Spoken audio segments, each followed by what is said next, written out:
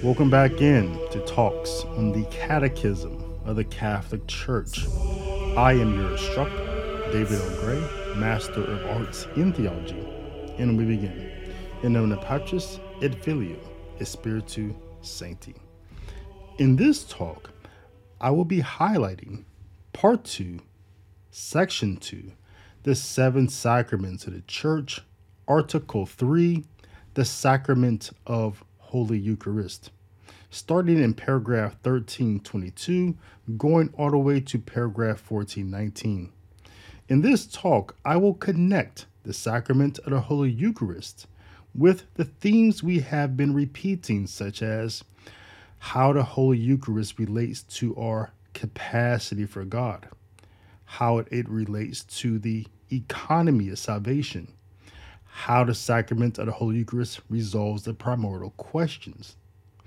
I will also address how the sacrament of the Holy Eucharist fulfills the first perpetual command from God, how it is the essence of the Holy Mass, and finally, how the sacrament of the Holy Eucharist has 7 points in which it is singular and extraordinary in regards to how God makes himself visible as the Holy Eucharist.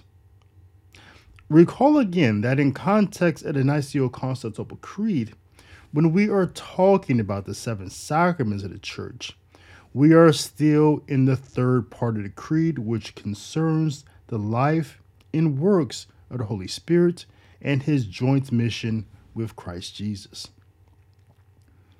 The most important thing to know about the sacrament of the Holy Eucharist is how it fits, in regards to how it fits within the economy of salvation, is where paragraph 1363 says,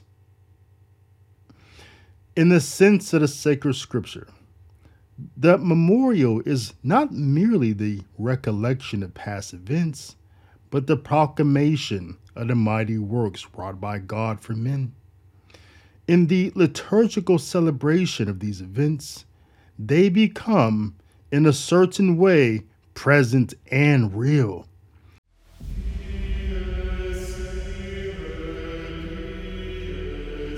Welcome back in to Talks on the Catechism of the Catholic Church. I am your instructor, David L. Gray, Master of Arts in Theology, and we begin. In nomine Patris et Filio et Spiritu Sancti. In this talk, I will be highlighting Part 2, Section 2, the seven sacraments of the Church, Article 3, the Sacrament of Holy Eucharist, starting in paragraph 1322, going all the way to paragraph 1419. In this talk, I will connect the sacrament of the Holy Eucharist with the themes we have been repeating, such as how the Holy Eucharist relates to our capacity for God, how it relates to the economy of salvation, how the sacrament of the Holy Eucharist resolves the primordial questions. I will also address how the sacrament of the Holy Eucharist fulfills the first perpetual command from God, how it is the essence of the Holy Mass, and finally, how the sacrament of the Holy Eucharist has 7 points in which it is singular and extraordinary in regards to how God makes himself visible as the Holy Eucharist.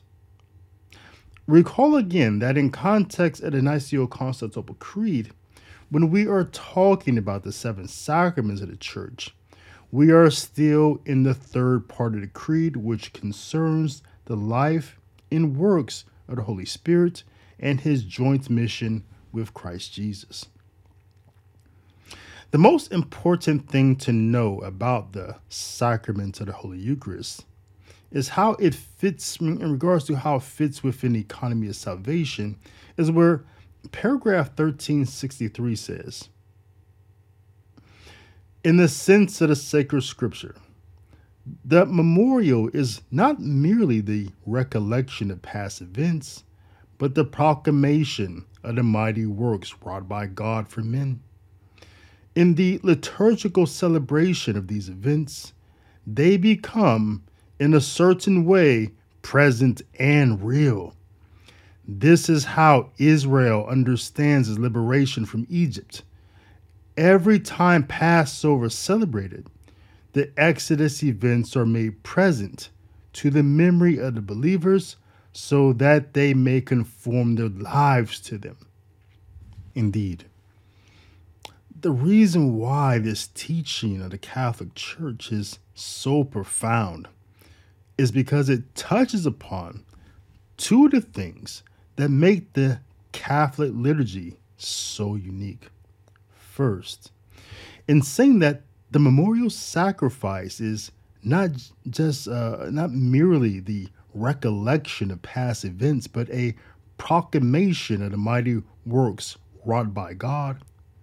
The magisterium is connecting what happens at the Eucharist Passover meal with what happened at the original Passover, where after issuing to Moses the exact prescription of how the Passover sacrifice and meal was to be celebrated, for example, what type of lamb was to be selected to be sacrificed, what day of the year it was prescribed, what they were to do with the blood of the lamb, how the lamb was to be roasted, what side dishes they were to have with the roasted lamb, what parts of the lamb were to be eaten, and what to do with the leftovers. Very detailed. But God then says in Exodus 12:14, "This day will be a day of remembrance for you, which your future generations will celebrate with pilgrimage to the Lord. You will celebrate it as a statute forever." Forever means forever. This is a perpetual command that can never be revoked. But it was fulfilled at the final Passover meal that our Lord celebrated with his disciples, where he points to himself as being the new Passover, the new lamb, which they will eat on this day, and points to his own blood, which they will consume for their eternal salvation. Their Passover was not out of bondage in Egypt and into the promised land, but passing over, being delivered out of sin and death and into eternity with the Father. Outside of the Catholic and Orthodox apostolic faith, there is no other religion that obeys that forever and perpetual command from God.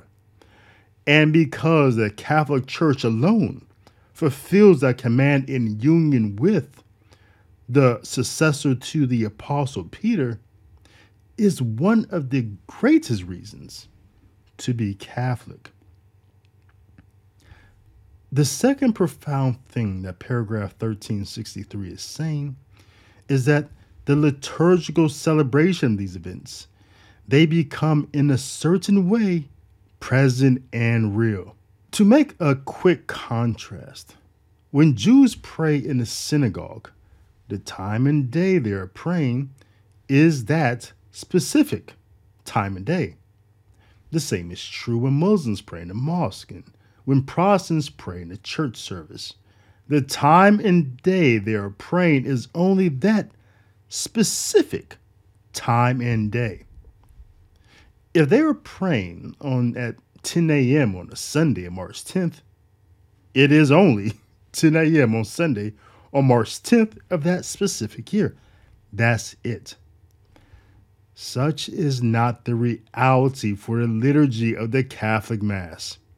From the moment the liturgy begins, we are instantly and physically transported to a specific time in salvation history.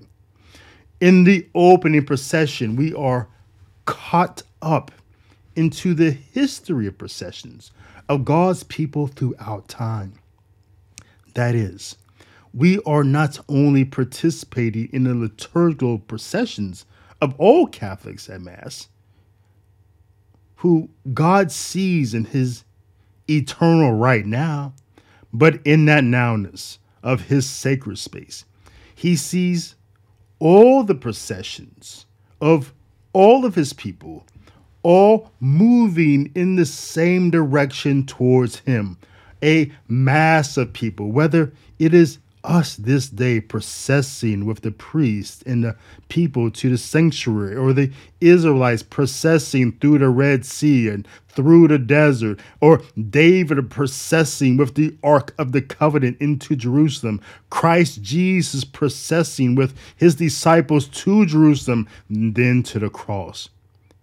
Because in salvation history, there is only one true procession, just as there is only one essence of the liturgy. It is the only procession. It is only one procession that God sees, and that is our moving towards him. And at the Mass, we participate in that timeless, in that glorious procession to him. Then, at the moment the liturgical prayers begin, we are instantly and physically transported back 2,000 years ago to the last Passover meal that Jesus celebrated with his disciples. The Catholic priest, in persona Christi, sits with us at table, and the Blessed Mother Mary kneels with us in the pews as we adore the cross. And as we fulfill the forever and perpetual command to do this in memory of him, the timeless and sacredness of liturgical space continues at the concluding rites, where we are sent back into the world, where we are participating in the sending of the apostles, in the Acts of the Apostles, who were also participating in the sending of Christ into the world. Christ who prays to his Father in John 17:18, as the Father sent me into the world, so I send them into the world. For as there is only one essence of the liturgy and only one true procession, there has only been one true sending. And that sending was when the Father sent his only begotten and beloved Son into the world, a sending which we either participate in or we do not. This is the timelessness of the liturgy, of the Mass, and the sacraments of the Holy Eucharist truly becomes as the Church teaches. In a certain way, present and real, thereby truly communicates the Holy Trinity to us. The sacrificial character of the perpetual command, now fulfilled in and through Christ Jesus, maintains its essential sacrificial character, as the Catechism of the Catholic Church teaches in paragraphs 1365 through 1368. Because it is the memorial of Christ's Passover, the Eucharist is also a sacrifice. The sacrificial character of the Eucharist is manifested in the very words of institution. This is my body, which is given for you, and this cup, which is poured out for you, is the new covenant in my blood. In the Eucharist, Christ gives us the very body which he gave up for us on the cross, the very blood which he poured out for many for the forgiveness of sins.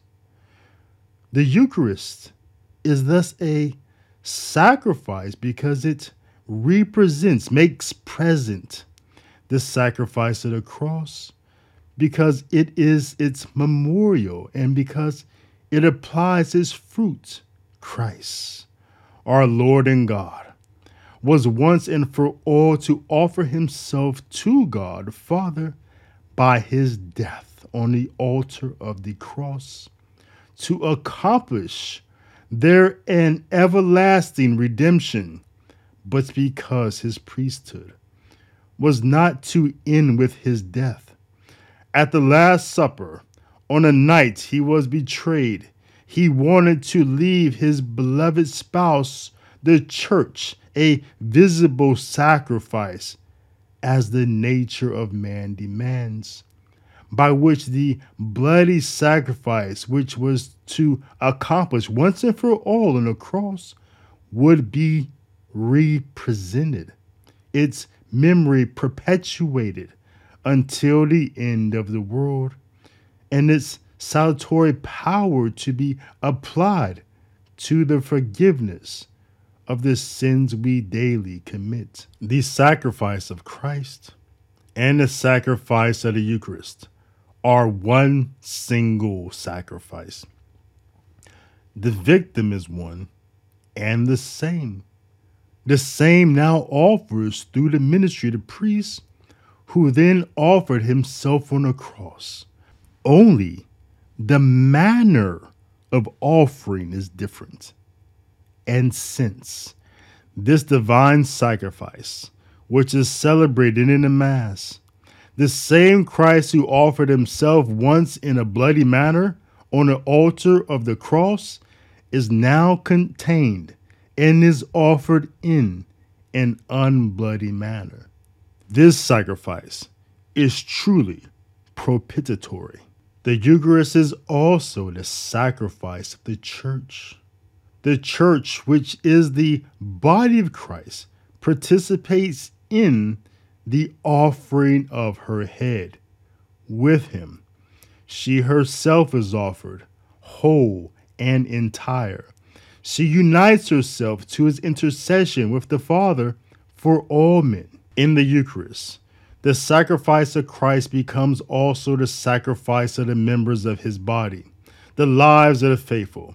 Their praise, sufferings, prayer, and work are united with those of Christ and with his total offering, and so acquire a new value.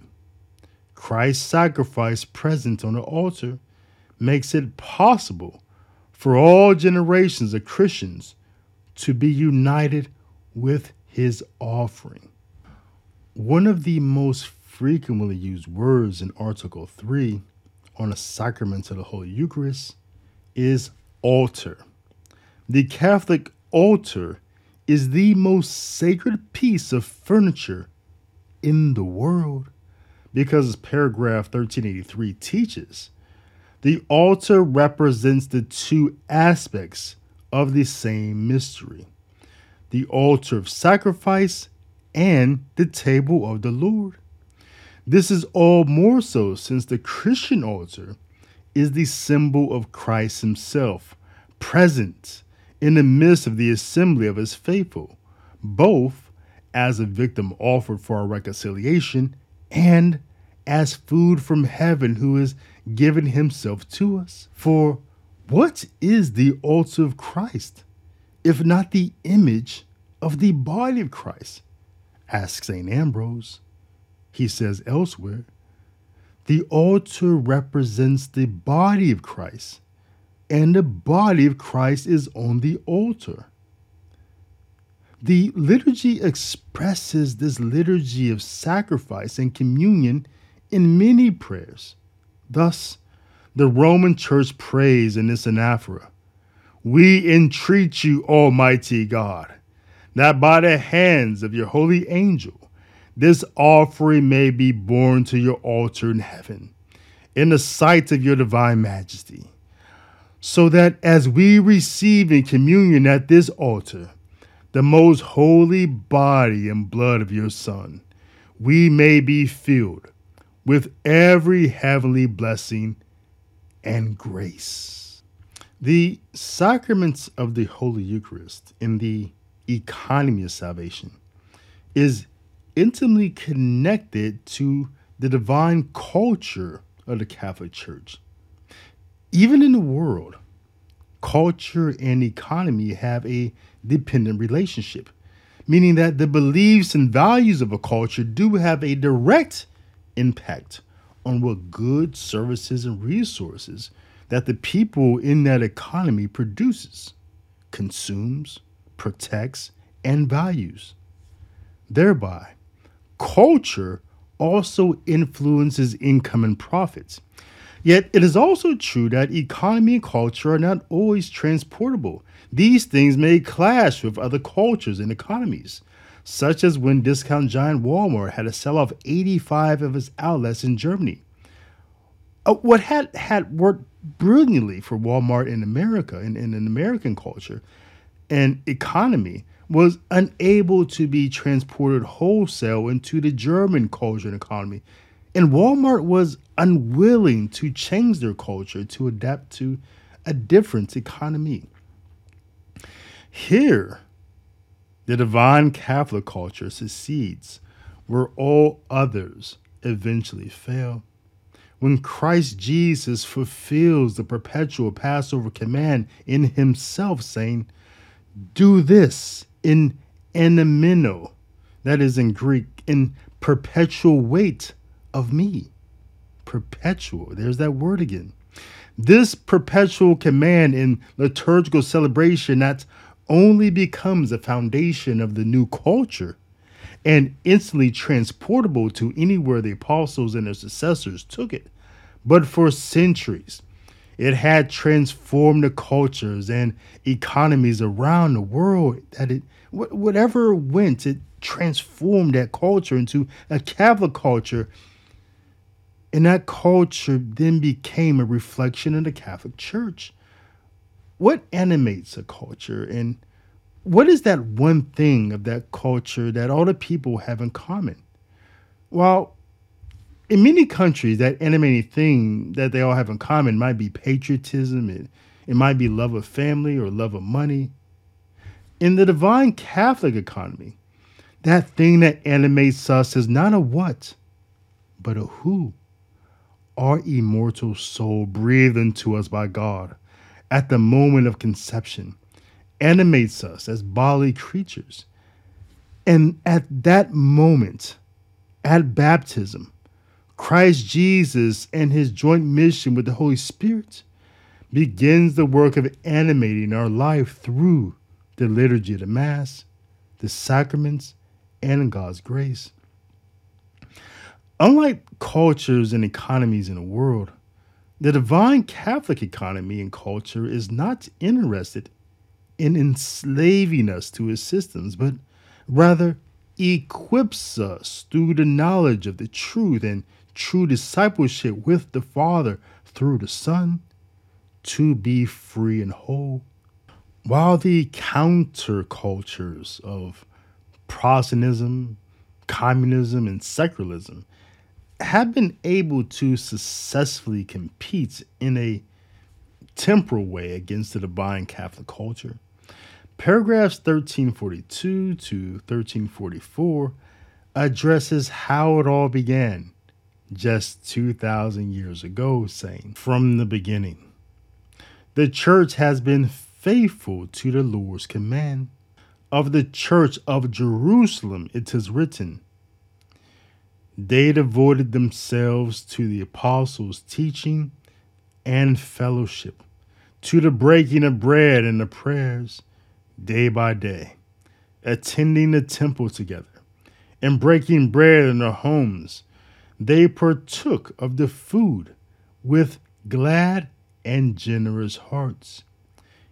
It was above all on the first day of the week, Sunday, the day of Jesus' resurrection, that the Christians met to break bread. From that time on down to our own day, the celebration of the Eucharist has been continued so that today we encounter it everywhere in the church with the same fundamental structure. It remains the center of the church's life. Thus, from celebration to celebration, as they proclaim the Paschal mystery of Jesus until he comes, the pilgrim people of God advances following the narrow way of the cross toward the heavenly banquet when all the elect will be seated at the table of the kingdom. So there are 7 ways in which the Holy Eucharist is both singular and extraordinary to anything else in the church and the entire universe. First, the Holy Eucharist is the only sacrament where an actual transfer of matter occurs. That is, what was matter, the matter of bread and wine are no more. And all that remains is the body, blood, soul, and divinity of Christ Jesus. That only happens at the Mass. Second, the Holy Eucharist is the only sacrament where there is a change of something truly dead into something truly alive. What this reminds us of at Mass is that if Christ can change a dead thing, bread and wine, into a living thing, himself, by the power of his word, then how much more can he do with us by the same power of his word? Third, the Holy Eucharist is the only sacrament which most clearly reminds us of who Christ actually is. It is only at the Mass where we get to perceive with our senses the real presence of Christ. Fourth, the Holy Eucharist is the only sacrament that represents the quality of transformation that our own lives are meant to undergo. That is, the bread and wine that becomes Christ Jesus is representative of that same grace that is working within us to conform man to his image.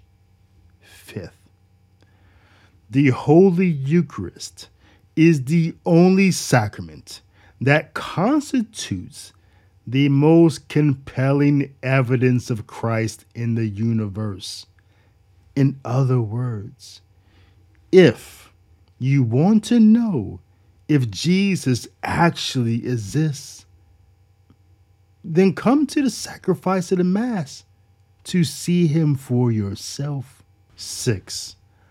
Of all the 4 presences of God at the liturgy, that is, God present within his written word, God present in his people at prayer, the priest in persona Christi, and the Holy Eucharist, the real presence of Christ Jesus, the second person of the Holy Trinity. The most unique of these is the Holy Eucharist, because it is the only one of the 4 presences that only comes to be through the liturgy of the Mass, which it is inseparable from. And 7th, the Holy Eucharist is the only sacrament that is food and is corporal. You shouldn't attempt to eat or digest any of the other 3 presences of God at the Mass, but the Holy Eucharist you ought to. In this way, it reminds us of our dependence on God as the sustenance of our life, our daily bread. Now, returning to the Church's teaching of how the finite were created with capacity for the infinite, paragraphs 1391 through 1398 speaks about 7 ways in which the sacrament of the Holy Eucharist enriches our capacity for God. First, the Holy Eucharist augments, that is, makes larger or intensifies our union with Christ. Second, by preserving, increasing, and renewing the life of grace received at baptism, the Holy Eucharist does for our spiritual body what food does in our material body. Third, The Holy Eucharist separates us from sin. In particular, the Holy Eucharist forgives us of venial sins and preserves us from grave sins. Fourth, as a type of nourishment, the Holy Eucharist revives our love and enables us to break our disordered attachments to sin and roots us deeply in Christ Jesus. Fifth, by the same charity that enkindles in us, the Holy Eucharist preserves us from future mortal sins. Six, because Christ Jesus personally identifies with the least among us, the poor, the imprisoned, the persecuted, the Holy Eucharist commits us to recognize Christ in all people. And seventh, as a sign of unity, the Holy Eucharist awakens in us a passion to pray for the unity amongst all of God's people. The world into which Christ Jesus came into is a unique thing in all the universe, uniquely and nowhere else aside and through the Catholic and Orthodox religion. Can we actually eat God and thereby become like what we eat God? This divine transaction between God and man, the admirable exchange has been called God becoming man so the man may become like God, resolves the primordial questions of who am I? How did I get here? And where am I going? Like no man-made religion could ever have imagined. The new formula to answer these questions in a catechetical format would sound like this. Who am I? You're an adopted child of God. How did I get here? You were created for God and by God. Where am I going? Back to God. What is the proof of these answers you gave me? Baptism, confirmation, the liturgy, and the Holy Eucharist. This substantial transfer of bread and wine is what the Catholic Church for nearly half a millennium now has called transubstantiation. This substantial transfer, which paragraph 1376 defines in this way, saying, the Council of Trent summarizes the Catholic faith by declaring, because Christ, our Redeemer, said that it was truly his body that he's offering under the species of bread, it has always been the conviction of the Church of God, and this Holy Council now declares again that by the consecration of bread and wine, there takes place a change of the whole substance of bread into the substance of the body of Christ our Lord, and of the whole substance of the wine into the substance of his blood. This change, the Holy Catholic Church has fittingly and properly called transubstantiation. The Eucharistic presence of Christ begins at the moment of consecration and endures as long as the Eucharistic species subsists. Christ is present, whole and entire in each of the species and whole and entire in each of their parts in such a way that the breaking of the bread does not divide Christ. Because God is truly holy, and the Holy Eucharist is his real presence, him who is truly holy in our presence, we his people are forbidden from intimately communing with him through the reception of his real presence, if we are attached to any grave sins.